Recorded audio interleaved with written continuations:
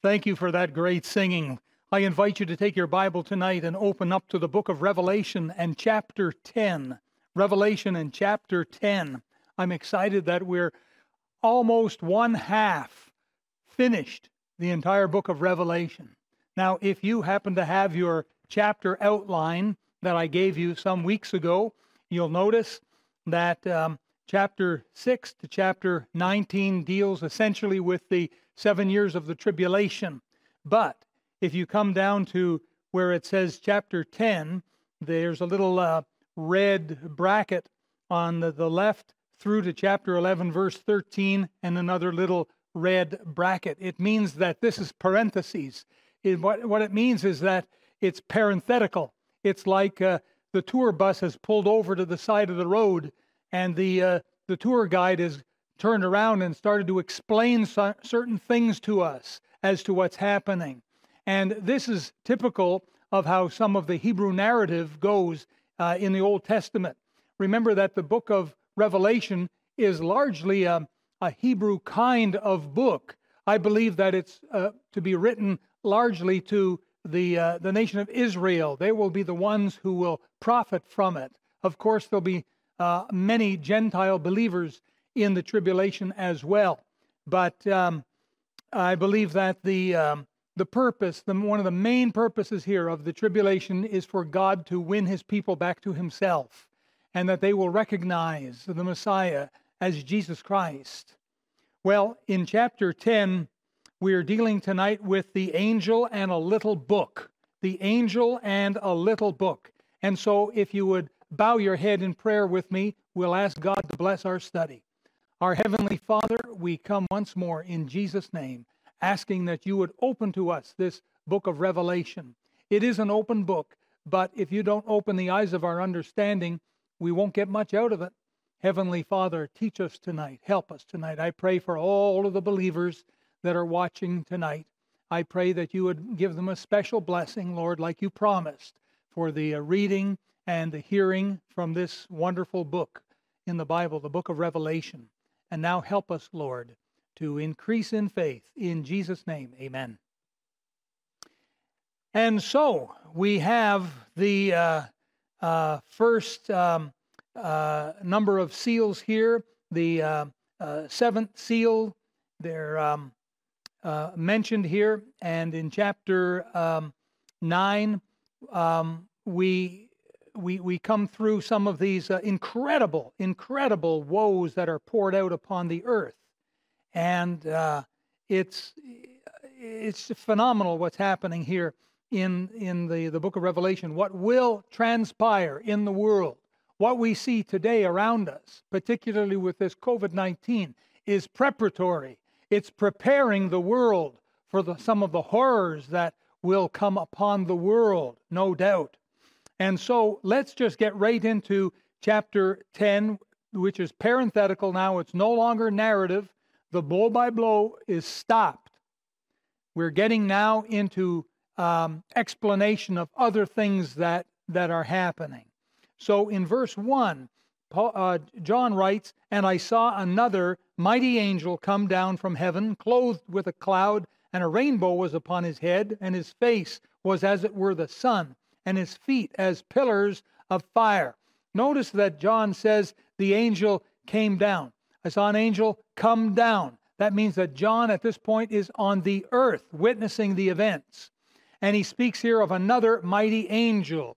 Some commentaries claim that this is Jesus Christ, and their reasons for it is that Jesus is often seen as the angel of the Lord in the Old Testament, and also the fact that there's a rainbow and he has a face like a sun and feet like pillar of fire. And yet, after Jesus became a man on earth, we no longer find him appearing as an angel. There's no need for him to appear that way.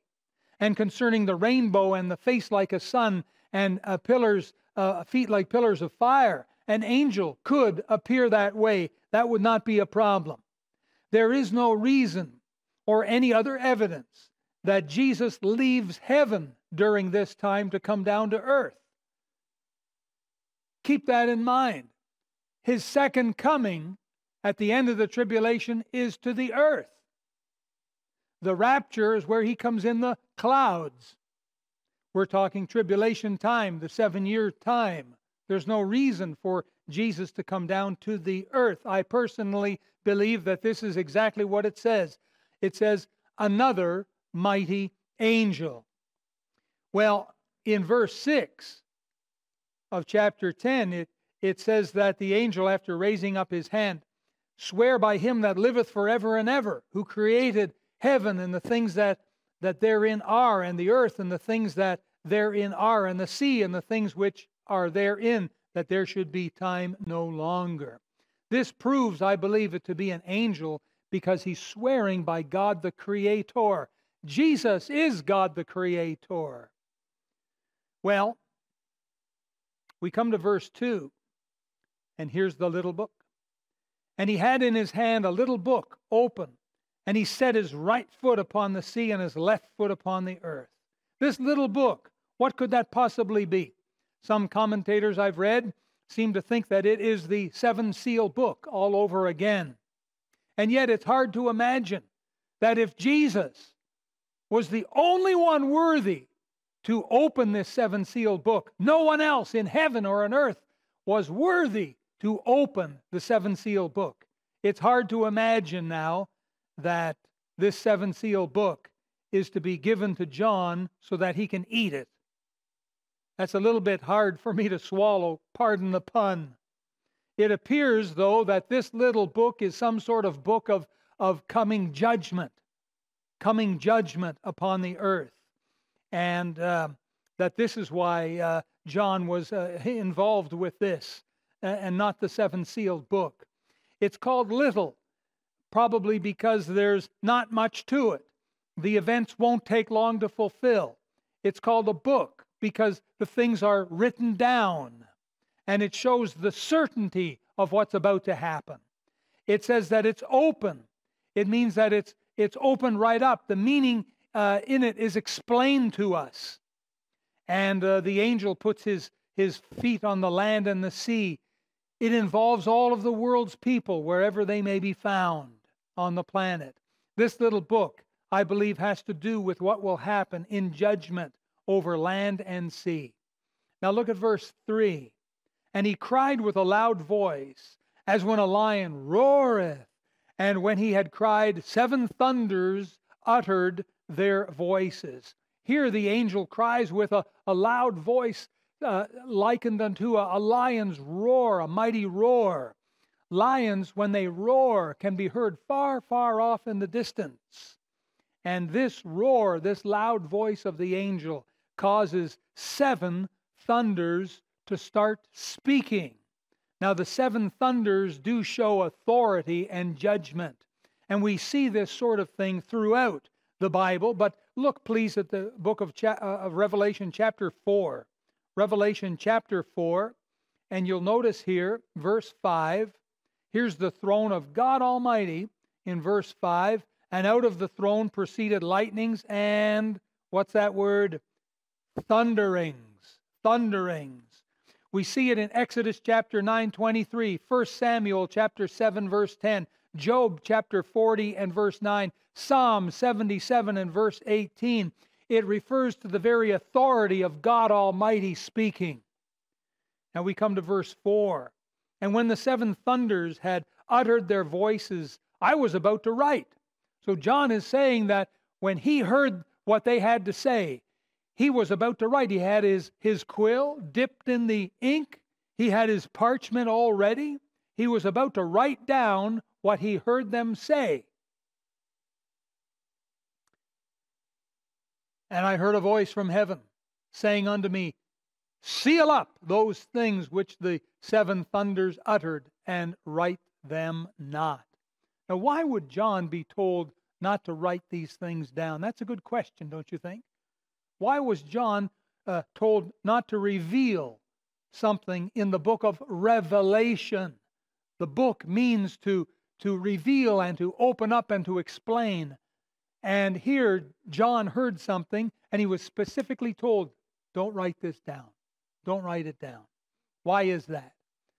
Well, perhaps, this is only my take on it, But perhaps if John had revealed what these 7 voices had said, somehow it would thwart divine plans for the tribulation. The perfect will of God could not be achieved because he was revealing. This was some special message that these 7 thunders had to say. And it was very important. That's why John was about to write it down, and he was told not to. And I believe that perhaps it's a key somehow to the safety of God's people during the tribulation time, and perhaps only those who have the ears to hear and know how to listen, perhaps those will be the only ones who will be able to figure it out. And so perhaps if John had written down this important message, it would have fallen into the wrong hands. In verse 5, the angel which I saw stand upon the sea and upon the earth, lift up his hand to heaven. And so now he lifts up his right hand to heaven. He's about to make a vow.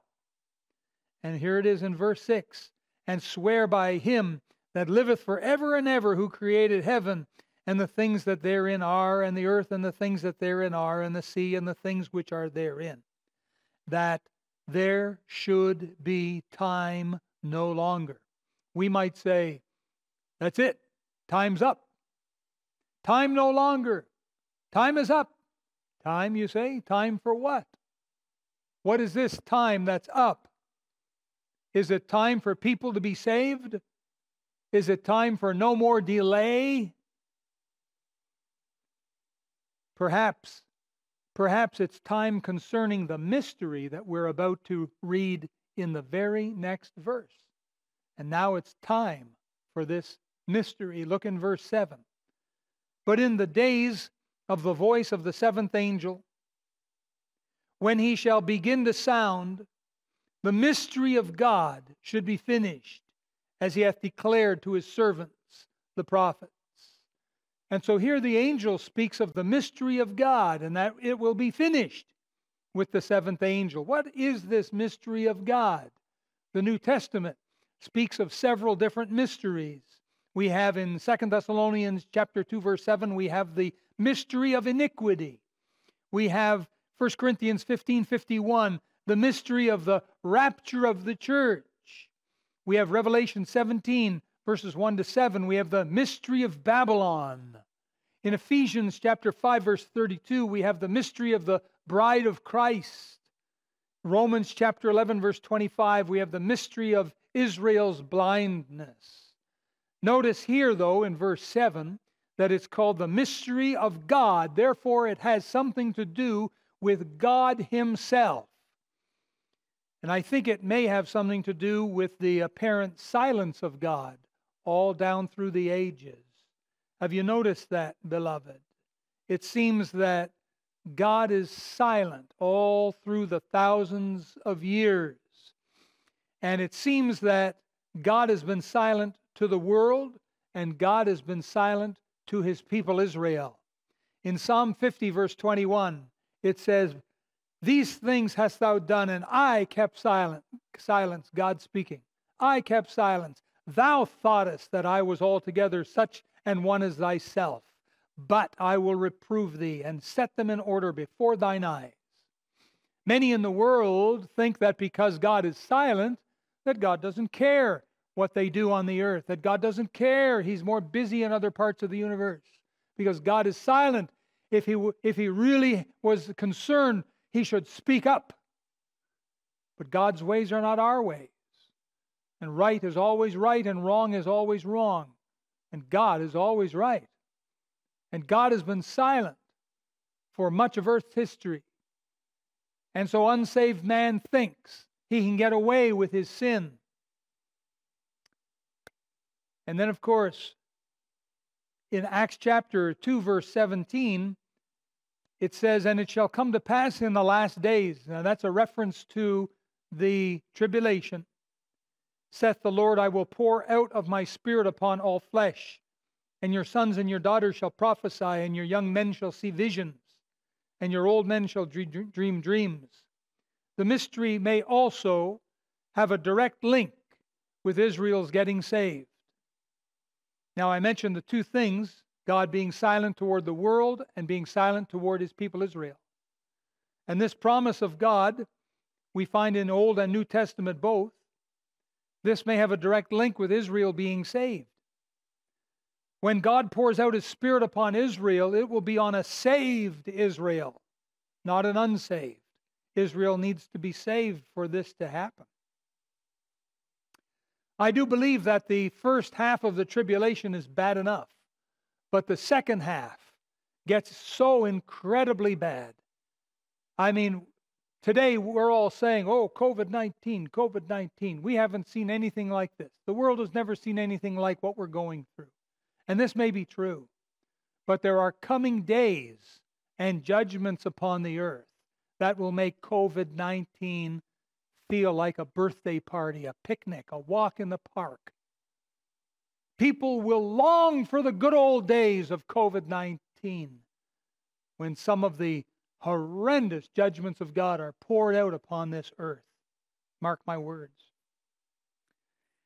During the first half of the tribulation, it seems that Israel is favored by the Antichrist and by many in the world, but now in the second half of the tribulation, Israel is now hated. And Satan tries desperately to destroy Israel. What makes the change between being favored and being hated? Well, I can tell you that in the Christian life, let me back up.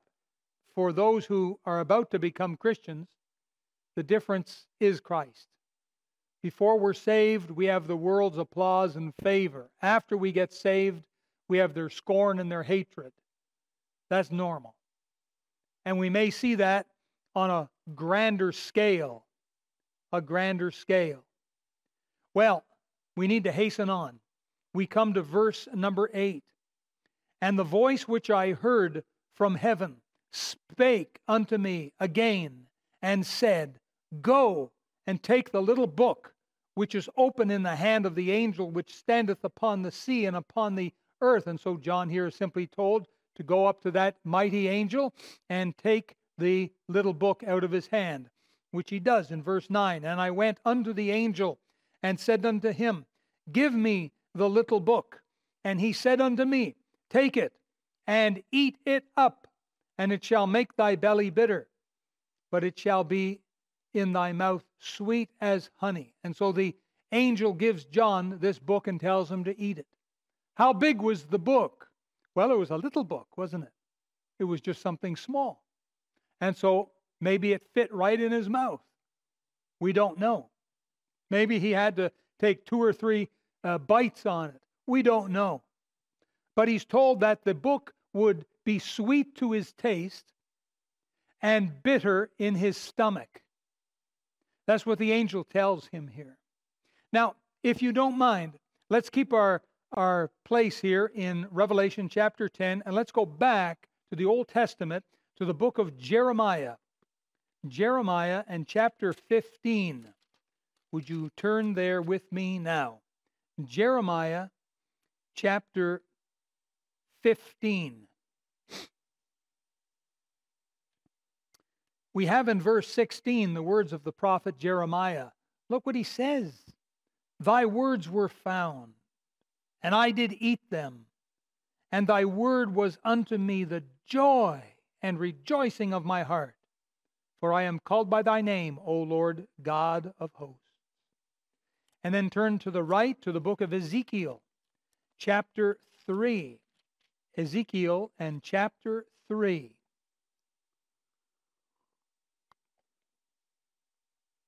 Follow with me, please, as I read the first 3 verses. Ezekiel chapter 3. Moreover, he said unto me, Son of man, eat that thou findest, eat this roll, and go speak unto the house of Israel. So I opened my mouth, and he caused me to eat that roll. And he said unto me, Son of man, cause thy belly to eat, and fill thy bowels with this roll that I give thee. Then did I eat it, and it was in my mouth as honey for sweetness. And so once again, according to my comment earlier, there is much of the the Hebrewism in the book of Revelation. And we find the Apostle John, if you would turn now back to Revelation, sort of imitating, if you will, what both Jeremiah and Ezekiel experienced. And so perhaps this sweetness that John experienced, perhaps the sweetness refers to the first half of the tribulation, and the bitterness refers to the second half. We're not sure. Or perhaps it means that John will not like what is to be poured out upon mankind. We don't know for sure what it is, but it definitely seems to be a prophetic document, this book, little book, concerning what is about to happen upon the earth. And verse 10, "And I took the little book out of the angel's hand and ate it up. And it was in my mouth sweet as honey. And as soon as I had eaten it, my belly was bitter." Even though John knew that it was going to turn bitter, he still obeyed.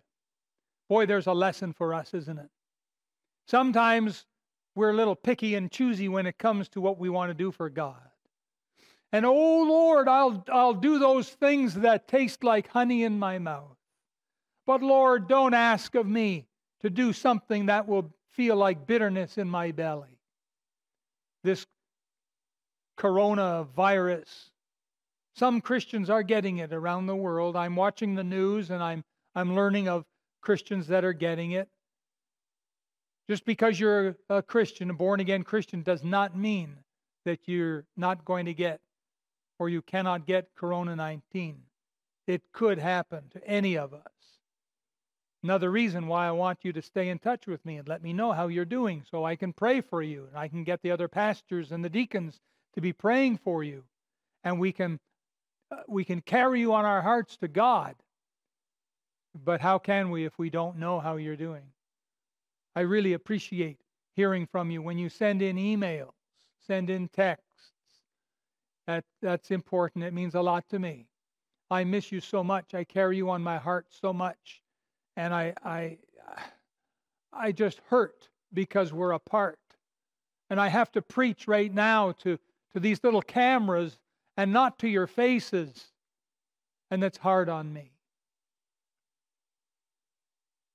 John obeyed, even though there was some pain involved. You and I need to obey also when God says, "This is the way, walk ye in it." You know, it's not always easy to tithe, particularly if things look a little slim. But I'll tell you what, the promise of God is still on obedience. He promises us if we bring our tithes in, He'll open the windows of heaven. He promises us if we give, it shall be given unto us. God is no man's debtor. God always honors faith. Let's live by faith, whether it tastes like honey or whether it be bitter in our bellies. Amen? Someone type amen. Send that in. Amen. Thank you. Now we come to the last verse, verse 11. "And he said unto me, Thou must prophesy again before many peoples and nations and tongues and kings." And so the angel tells John that he must prophesy before many more people. Turn back, please, to Hebrews chapter 11. Hebrews chapter 11.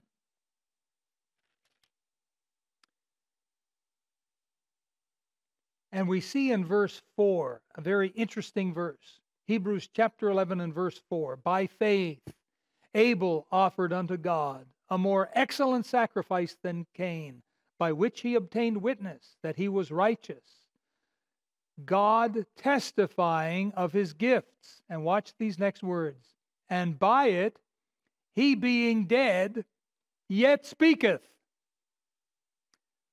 The Apostle John died 2,000 years ago, but his writings are still speaking to us today. Amen to that. Perhaps the book of Revelation will be commonly preached in the tribulation. Maybe when the believers get together, their first request will be, "Preacher, Preach the book of Revelation. Let's hear from the book of Revelation again. We want to know what's going to happen. And there will be John, as it were, preaching again. Listen, you may feel at times that God is being silent with you. You may think at times that He's not aware and that He doesn't know what you're going through. But I want you to know that God knows. There's a story told of a man who worked in a small warehouse, and one day he realized he'd lost his watch. His watch fell off, and he started looking for it. Some of his fellow workers said, what are you looking for? I'm looking for my watch. They said, we'll help you.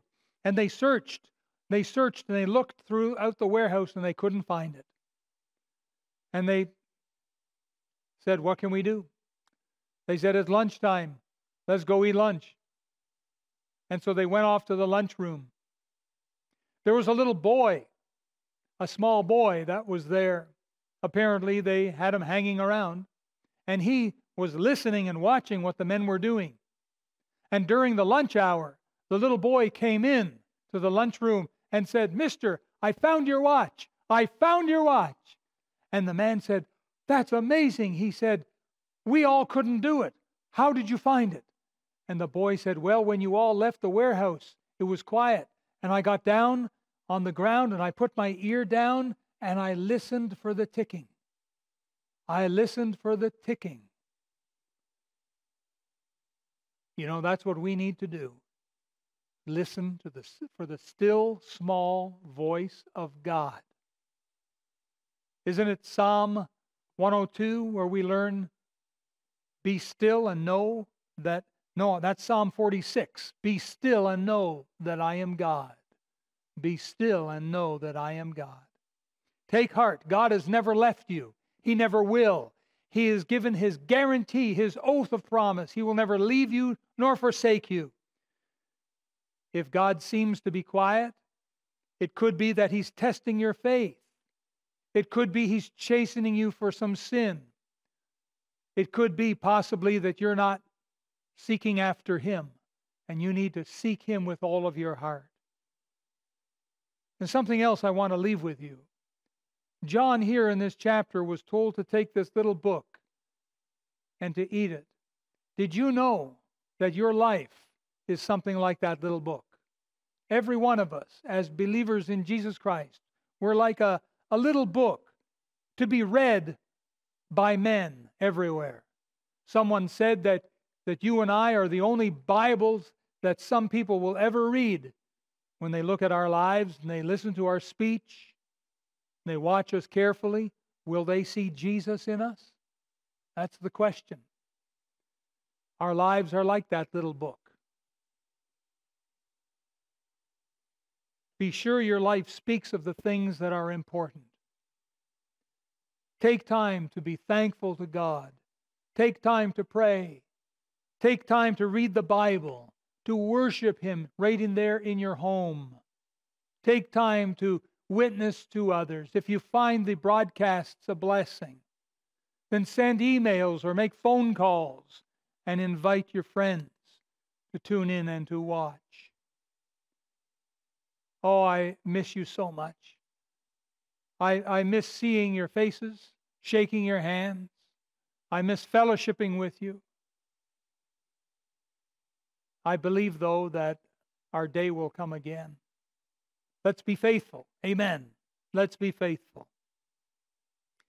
Well, in just a moment, we're going to have some music and singing. We're going to have an opportunity to be able to give our gifts. On Wednesdays, typically we've been giving for the bus ministry, but the bus ministry is on hold these days. The buses are not running. And so we're trying to make up shortfalls. And I want to encourage you, please, to give as unto the Lord. You can do that. We've got a little video to show you how safe and easy it is to be able to give an offering online. And I want to encourage you, please keep sending in your tithes. your faith promise for missions. These missionaries are our heroes. They're our partners. They're depending on us for our prayers and our financial support. And missionaries all over the world right now are feeling the pinch, feeling the crunch caused by COVID-19. So many Christians around the world have pulled back on their giving. Folks, we don't have to. We can still be generous because God is generous.